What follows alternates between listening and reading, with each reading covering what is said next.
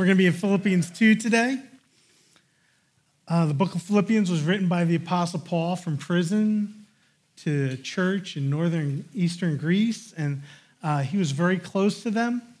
If you remember in the book of Acts, Paul was ministering in Philippi, and he was followed around by a possessed slave girl who was screaming out at the top of her lungs, "These men are the servants of the Most High God," in an annoying voice. And Paul cast the demon out of her, and he and Silas were invited to go to jail and be beaten. And then they were politely asked to leave town. But the small church that they had planted took root. And the Philippians had supported Paul several times. And now while he's in prison in Rome, they have sent him a gift to help support him. And Paul writes back to them that this thank you letter, but he also wants to encourage them regarding joy and peace in their lives. And they were living in tumultuous times under the threat of persecution and needed to understand that joy and peace were really theirs, that they could have it even in all that time.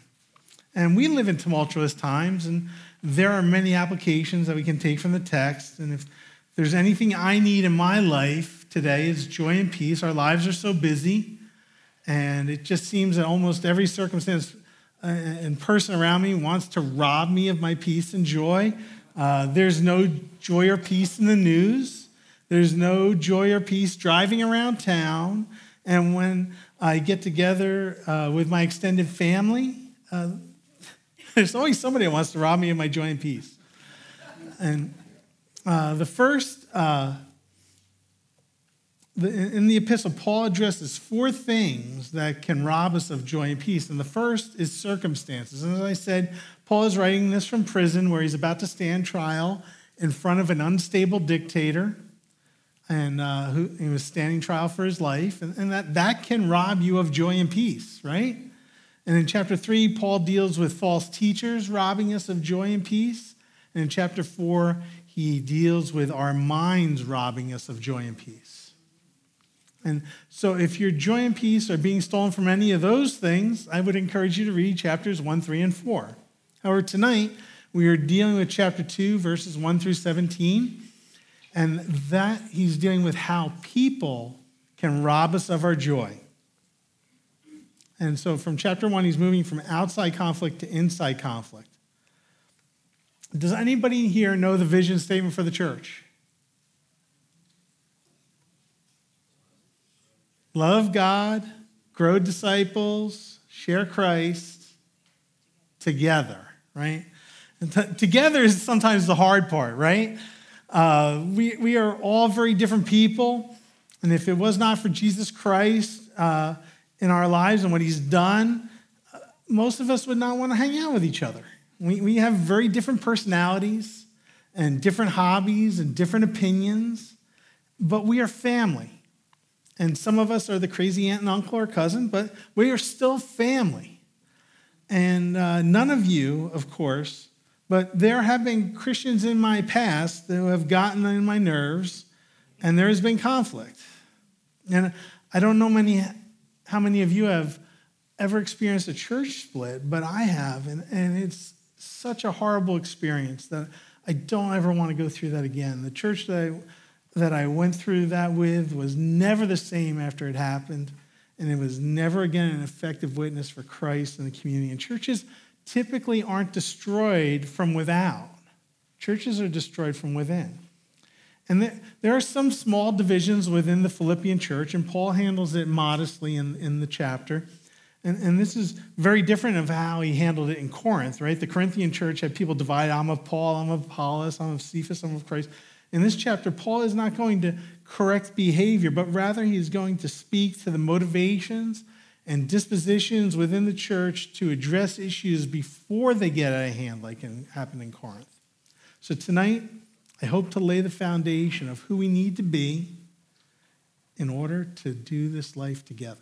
So let's pray. Lord, we just thank you for this time. We pray that you would open your word to us. Help us to receive what you would have. In your name, Jesus, amen. All right, so Philippians 2, verse 1. Therefore, if there is any consolation in Christ, if any comfort of love, if any fellowship of the Spirit, if any affection and mercy, fulfill my joy by being like-minded, having the same love, being of one accord, of one mind. Let nothing be done through selfish ambition or conceit, but in lowliness of mind, let each esteem others better than himself. Let each of you look out not only for his own interests, but also for the interests of others. Let this mind be in you, which was also in Christ Jesus, who being in the form of God did not consider it robbery to be equal with God, but made himself of no reputation, taking the form of a bondservant and coming in the likeness of men. And being found in the appearance of man, he humbled himself and became obedient to the point of death, even the death of the cross. Therefore God also has highly exalted him, given him the name which is above every name, that in the name of Jesus every knee should bow, and those in heaven, and those on earth, and those under the earth, and that every tongue should confess that Jesus Christ is Lord, to the glory of God, to the Father. Therefore, right? And most of you know when you come to a therefore in the passage, you have to look back to see what it's there for, right? So if you turn back a page to chapter 1, verse 27, you can see what the therefore is referring to. Verse 27, only let your conduct be worthy of the gospel of Christ, so that whether I come to see you or am absent, I may hear of your affairs, that you stand fast in one spirit, with one mind, striving together for the faith of the gospel. In chapter 1, Paul addressed how we are to live a life worthy of the gospel of Christ in a hostile world. And here in chapter 2, he's going to talk to us about how we handle conflict within the church and conduct ourselves in a manner that's worthy of the gospel at the same time. And if you're here on a Wednesday night, I'm assuming that you want to live a life worthy of the gospel of Christ. That's right. Paul begins this section with a reminder of how much we owe Christ. God has given us so much, and we need to be thankful and humbled by all that God has given us.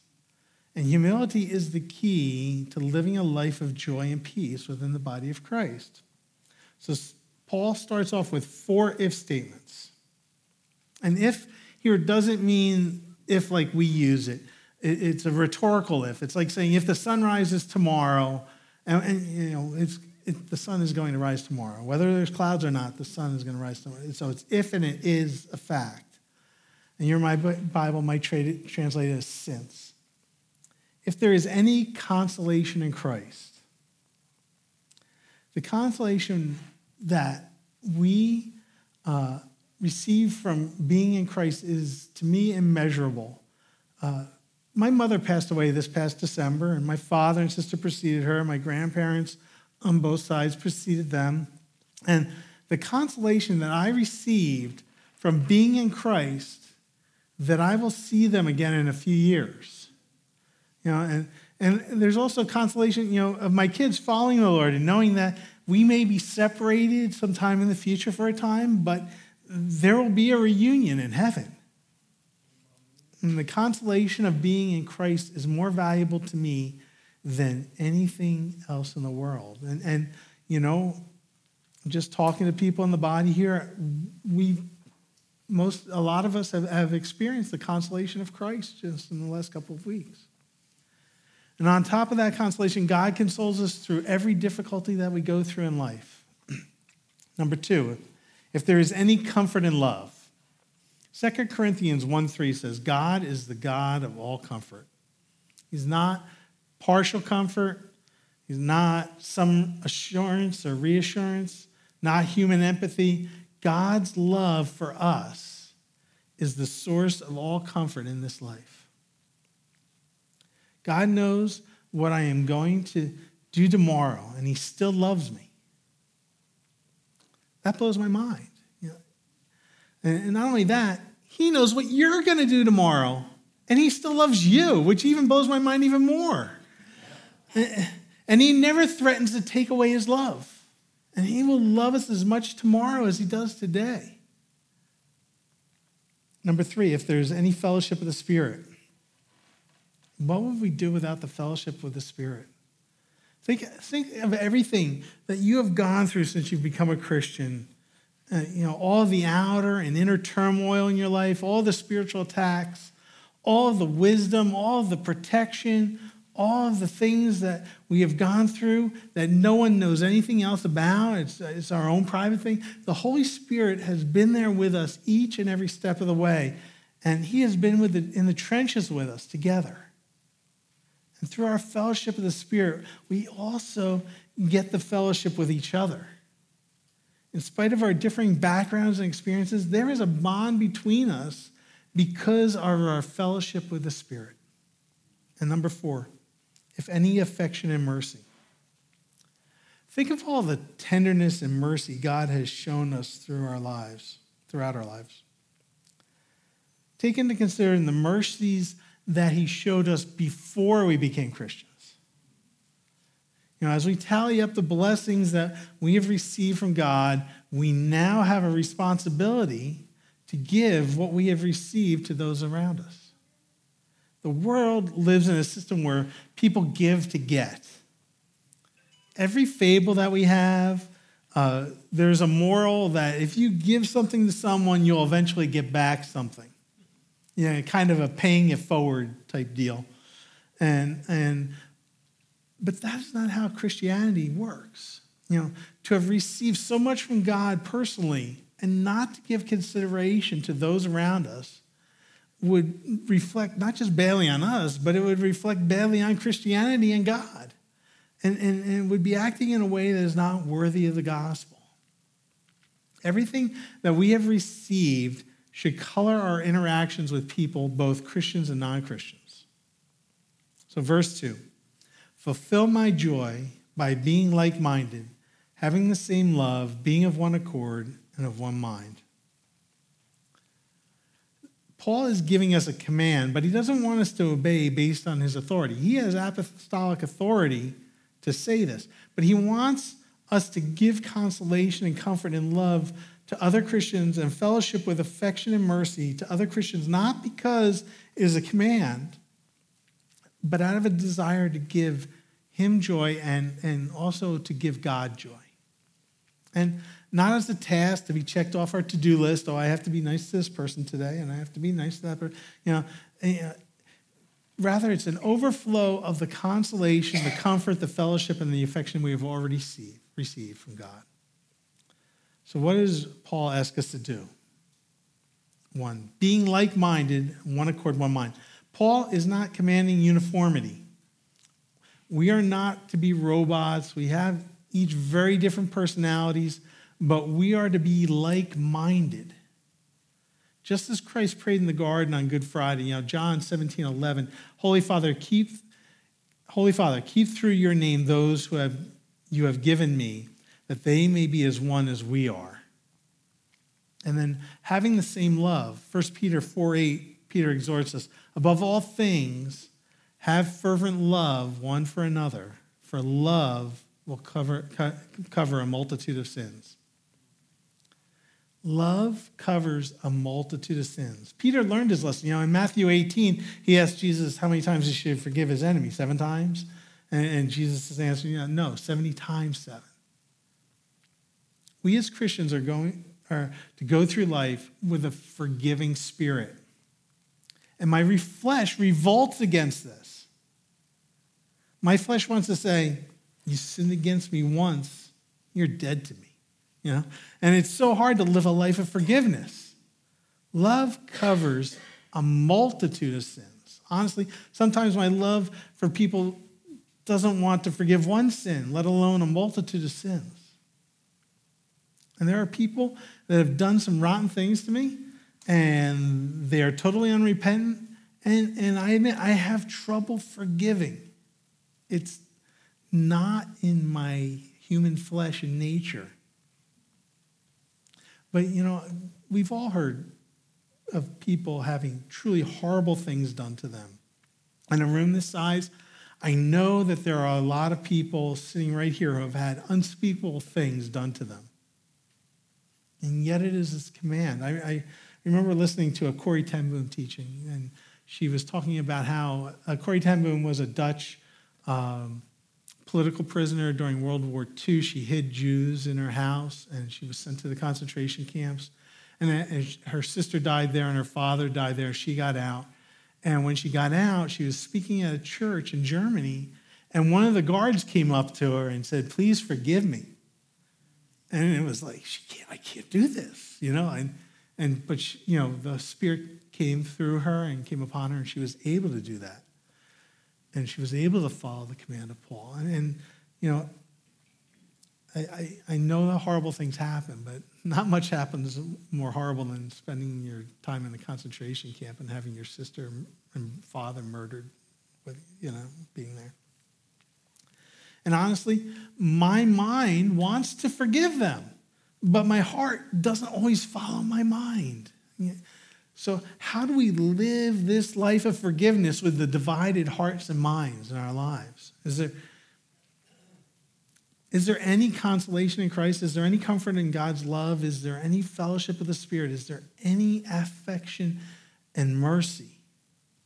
How much have you been forgiven? How much have I been forgiven? We are going to get into this more in verses 6 or 8, but we have been forgiven so much that it is wrong for us to withhold forgiveness to others. Or, are we resolved to be like that unforgiving servant in Matthew 18 who's been forgiven the 10,000 talents? Most of you know the parable. The servant comes in and is forgiven 10,000 talents, which is like $100 million or something. And he didn't forgive his fellow servant who owed him 100 denarii, which was like $30,000. We have been forgiven more than $100 million in debt. And am I unwilling to forgive my brother and sister who have a $30,000 debt to me?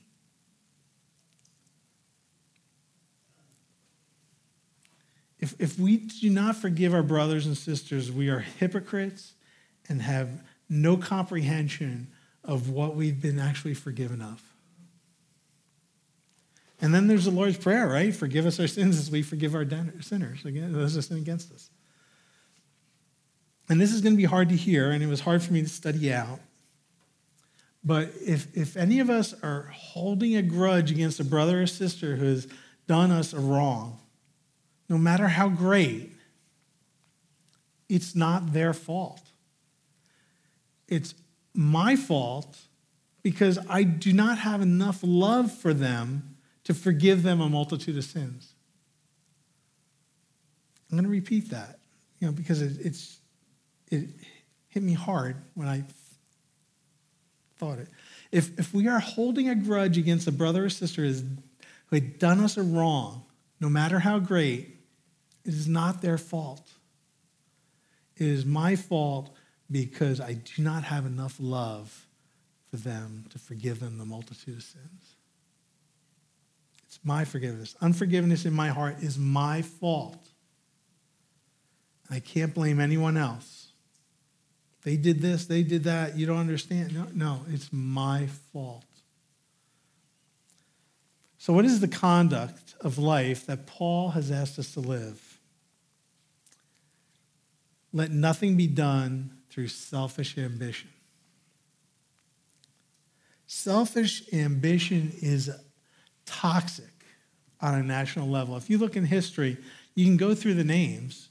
Julius Caesar, Napoleon, Adolf Hitler, Saddam Hussein, the Kim regime, the military junta in Myanmar, now Putin in Russia. Selfish ambition cloaked around nationalism, leading nation after nation into military or economic destruction.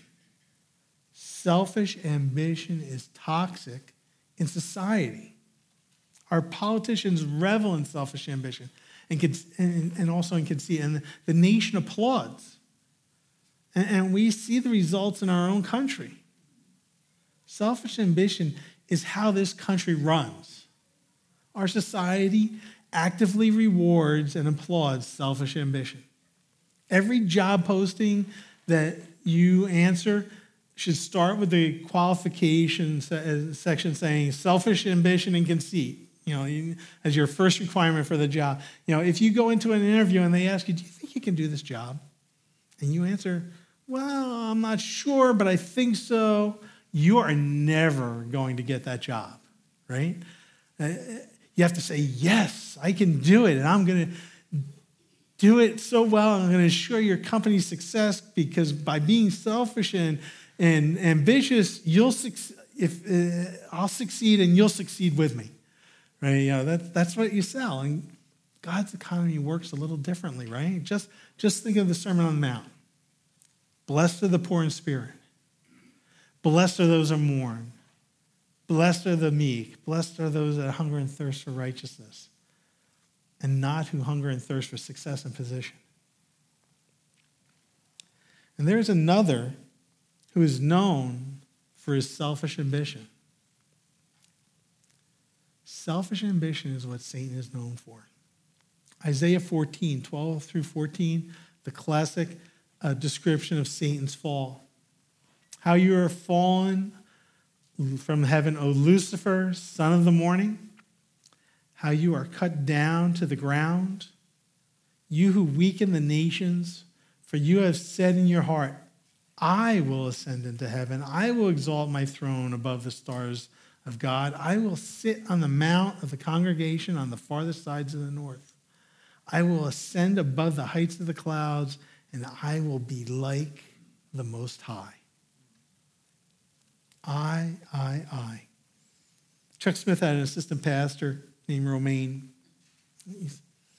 He just goes by Romaine like Prince and Beyonce. Everybody knows who he is. You just say Romaine. He used to say, me, myself, and I are the trinity of stupidity. I love that. It's stuck with me forever. We are never less like Christ than when we have selfish ambition. And selfish ambition in the church, where selflessness and other-centeredness are to be what we are known for, is destructive every time. Selfish ambition leaves a trail of casualties wherever it's practiced, and it's deadly to the church. Selfishly ambitious people, they just don't care about the damage that they do to people around them. And when they're done and they move on to another church, they'll be unselfishly ambitious there. It's just, selfish ambition is probably the most destructive thing in the church. And you should notice, though, that ambition is not condemned here. We need people to be ambitious for the kingdom of God. The church is desperate, and it desperately needs people that are ambitious for the kingdom, ambitious for God's glory. And then there's conceit. Conceit is pride, plain and simple. Pride is to think that you are better than other people. Proverbs 13:10 says, by pride comes nothing but strife. And when we compare ourselves with each other, we can become proud. What does the world take pride in? Money, power, intelligence, beauty, talents, just to name a few. But when we compare ourselves to God, we quickly see our differences can't even be measured. In Daniel 10:8, Daniel has a vision of an angel, and he says, I saw this great vision, and no strength remained in me, for my vigor was turned to frailty in me, and I retained no strength. When David came face to face with an angel, he did a face plant. And yet, in the throne room of God, the angels can't even look on God. That's how far below we are. So, what is the remedy to selfish ambition and conceit? But in lowliness of mind, let each esteem others better than himself. Now, this doesn't mean that one person can't excel another person in some area. A couple of years ago, EJ and I did some work on a house, and we did some trim work. And by doing trim work, I mean I held the dumb end of the tape, and he cut the compound miter joints, and I got to play with the nail gun a little bit. We all have talents and giftings that we can compare against each other and always make ourselves look good.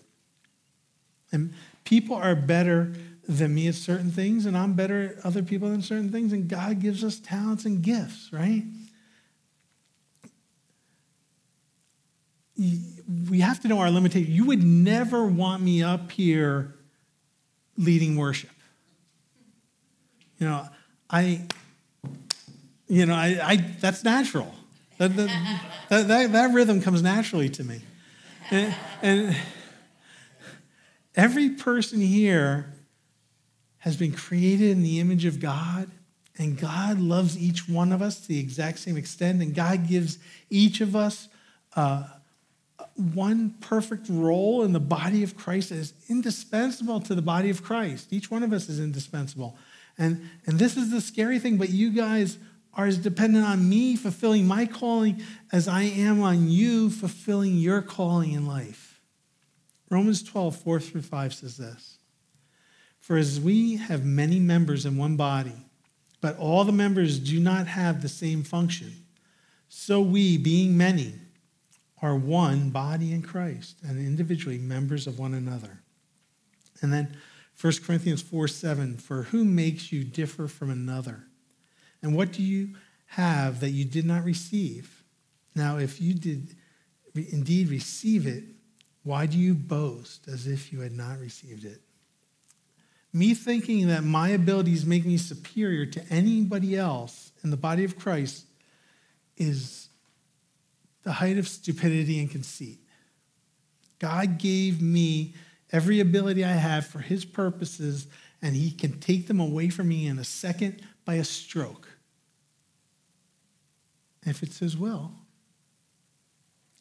And let's say, for argument's sake, I know there's some superior people out there, but let's say for argument's sake that someone here is superior to another person, and they have more talents and abilities than any other person here, whatever, however you want to measure it.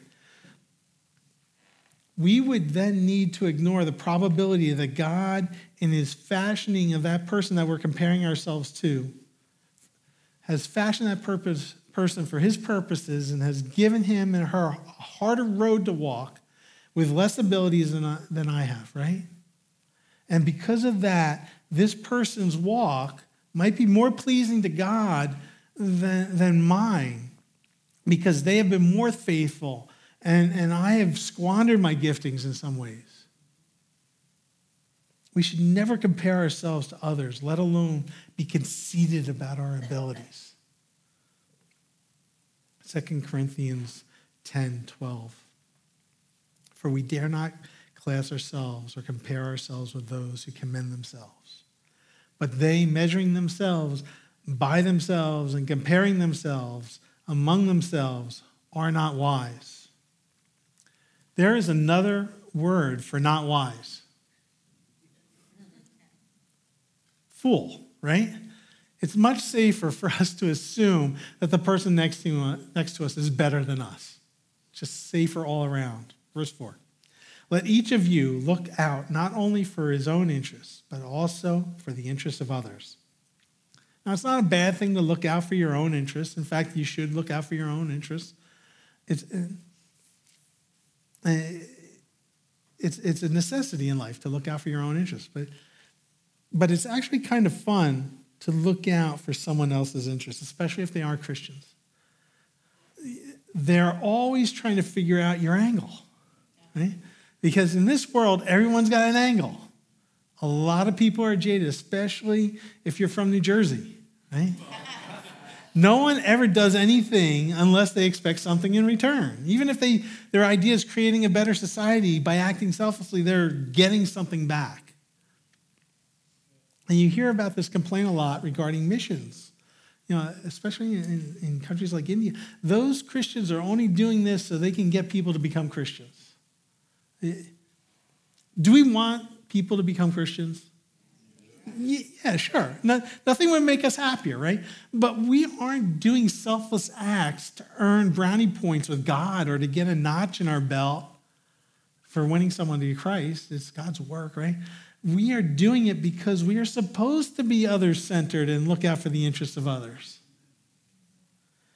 So Paul, we want to be this others-centered, self-sacrificial person. Can you give us an example that we can follow? Yes, he can. Verse 5. Let this mind be in you, which was also in Christ Jesus. What mind? The mind that he had described in the verses 1 through 4. The mind of Christ is not something we do. He doesn't tell us to study this mind or work really hard to get this mind into yourself. Paul tells us to let this mind be in us. Let is telling us to get out of the way. This is a work of the Holy Spirit in our lives, and we can work against it, but if we let the Holy Spirit fill us, we will have the mind of Christ. And none of us will completely have the mind of Christ. For all eternity in heaven, we are always going to be approaching, but never attaining the mind of Christ. There's always going to be some new aspect that we have never seen. As a 10-year-old, I was visiting my father's aunt and uncle in Arizona. And there wasn't a whole lot to do for a 10-year-old to do in a retirement community with 70-year-olds. And I saw these mountains in the distance, and I borrowed a bike and rode up the high-tension wire road to go see them. And I'm riding my bike for an hour and a half. The mountains aren't getting any closer. They were the Superstition Mountains. They were about 30 miles away. Good thing it was October. But that's how it's like with us. We will have new revelations of God and Jesus and his mind, but we're never going to attain his mind. But if we let the Spirit work in us, we will get closer and closer, but we're never going to arrive. No Christian has ever arrived. Our only obligation is to let the Holy Spirit work in us. And Paul divides our example of Jesus between his incarnation in verse 7 and his crucifixion in verse 8. But before he gets into the incarnation, Paul establishes Jesus' preexistence in verse 6, who being in the form of God did not consider it robbery to be equal with God. This is echoing John 1:1. In the beginning was the Word, and the Word was with God, and the Word was God, and he was in the beginning with God. Paul uses the word form here, but don't think of it as a shape or a similarity, but rather the same essence, the same nature, the same character as God. Before the incarnation, Jesus was already divine in every way, eternal, immortal, always existing, never not existing. And if any of us were to claim equality with God like Christ did, it would be stealing God's glory. It's not something that any of us deserve, and it's not something that we are entitled to, but Jesus was and is entitled to all of God's glory, all of the rights and privileges of God.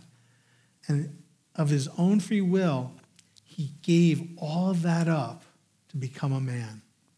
And it's impossible for us to conceive all that Jesus gave up. He gave up a place of holy perfection where he had total and absolute fellowship with the Father, with the Holy Spirit, and he gave up the infinite to become finite. He gave up all the privileges of deity so that he could come into this fallen world and redeem us. You know, he did not give up his own divinity, but he gave up his glory and some of his being, actually, to become a man. And we talk about our rights. We hold our rights. We love our rights. I love my rights, the Bill of Rights. Jesus is our example. He gave up every right and privilege as God. And why did he do it? To become human out of love for us. So what did Jesus give up? 7. But he made himself of no reputation, taking the form of a bondservant and coming in the likeness of men. You know, the only reputation that Jesus had among religious people on earth was that he was a glutton, a drunk, and a friend of tax collectors and sinners. Jesus' reputation among the people that claimed the greatest love for God was that he was disreputable.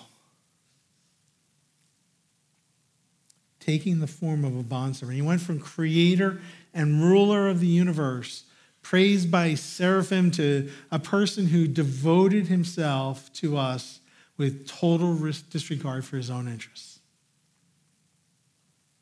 That is the mind of Christ. That is to be our mind. We are not to care about our reputations.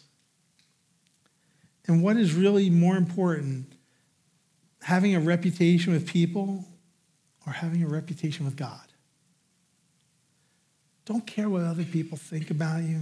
Most of them aren't thinking about you anyway. They're thinking about themselves.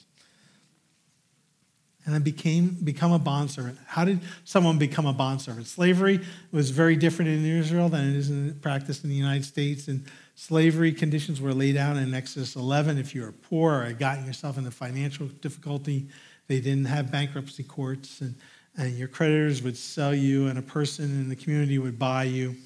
And you would have all the rights and privileges of other Jewish persons in the community, only you would work for the person who bought you. And after 6 years, if you decide that this was a pretty good gig, you know, this guy that I've sold myself to, he takes much better care of me than I can take care of myself.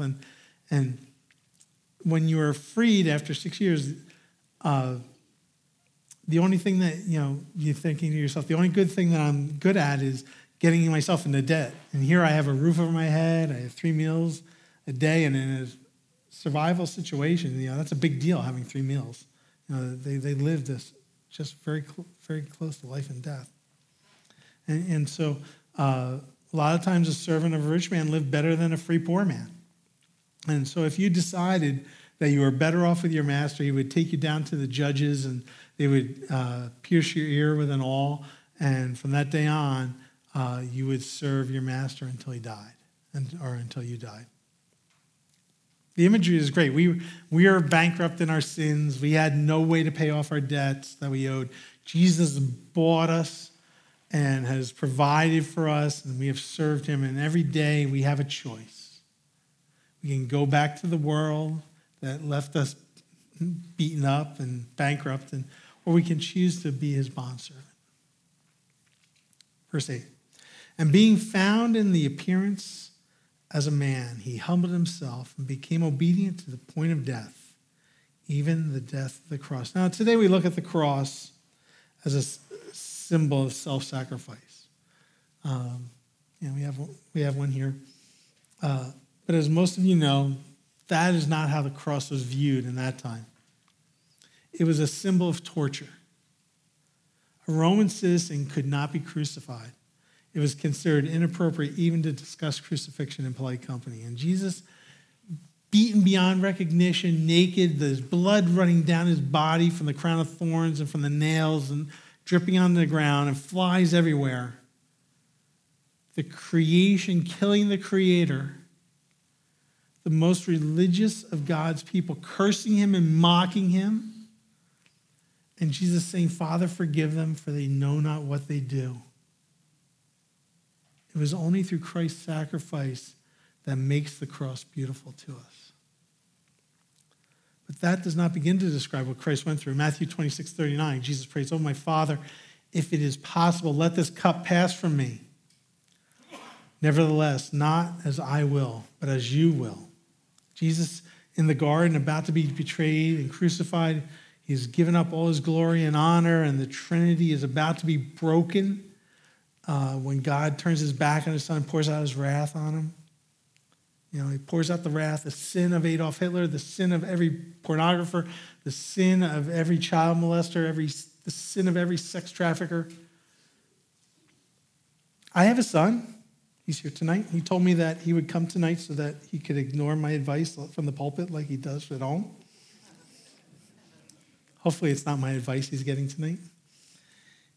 Even though he said that to me, I would never punish him for your sin. I'm pretty sure that he would not allow himself to be punished for someone else's sin, let alone the sin of the most vile people on the planet. And that is the love that God has for each one of us. That's the love that Jesus has. And that is the mind that we are asked to have by Paul. Not asked, sorry. Commanded to have by Paul when it comes to our brothers and sisters. And that is the mind of Christ. That is the love that we are to strive for in our lives. So how could Christ do this?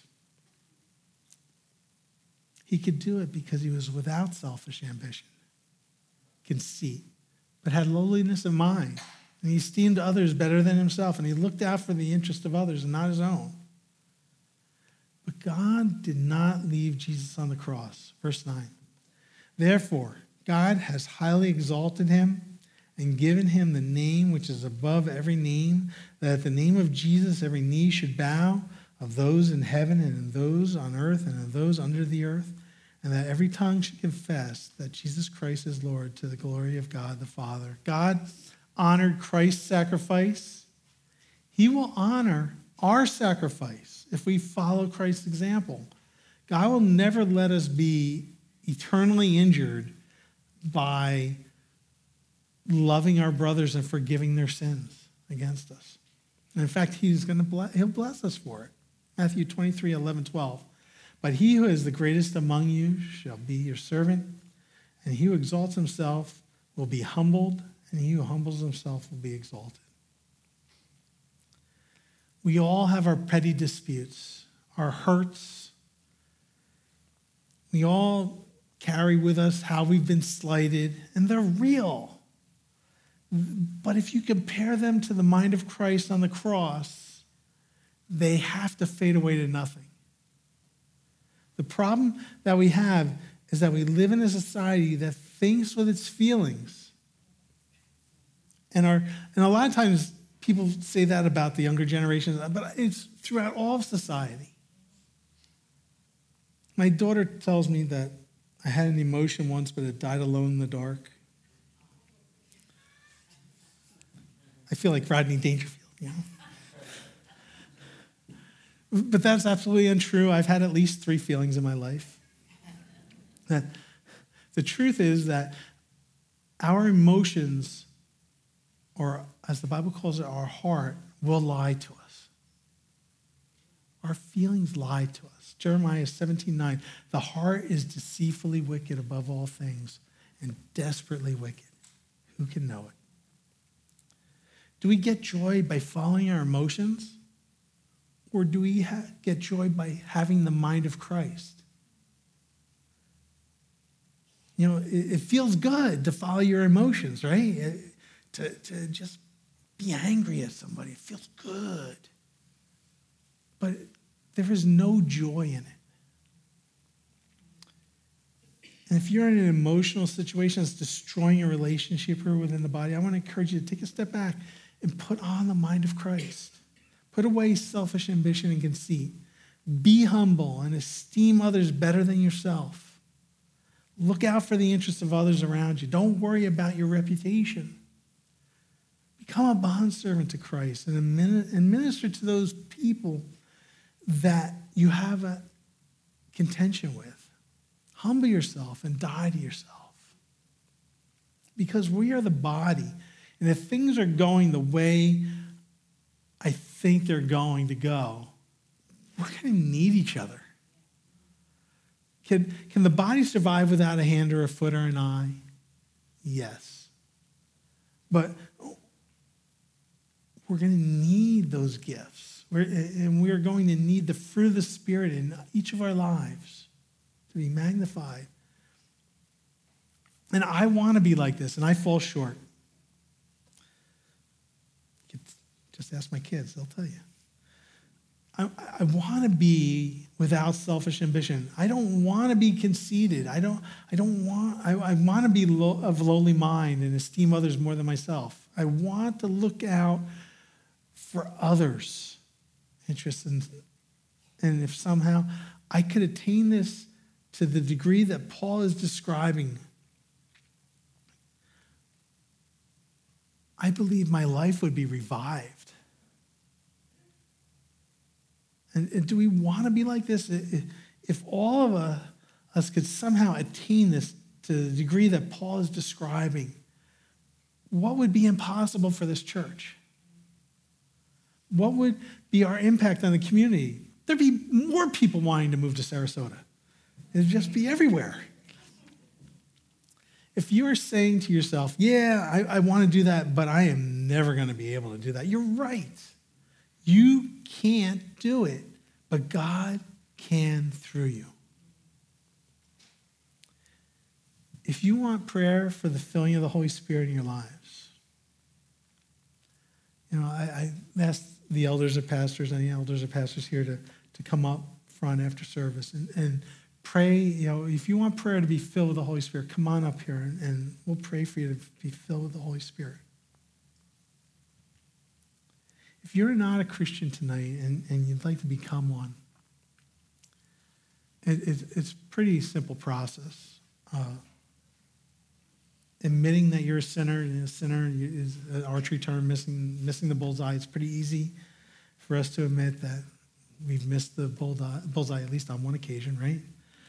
And believing on the Lord Jesus Christ that he died for you in place of you.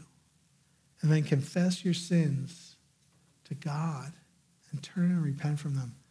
That's all you need to do. And if you want prayer for that also, feel free to come up and speak with the elder or pastors that are up here, elders or pastors that are up here.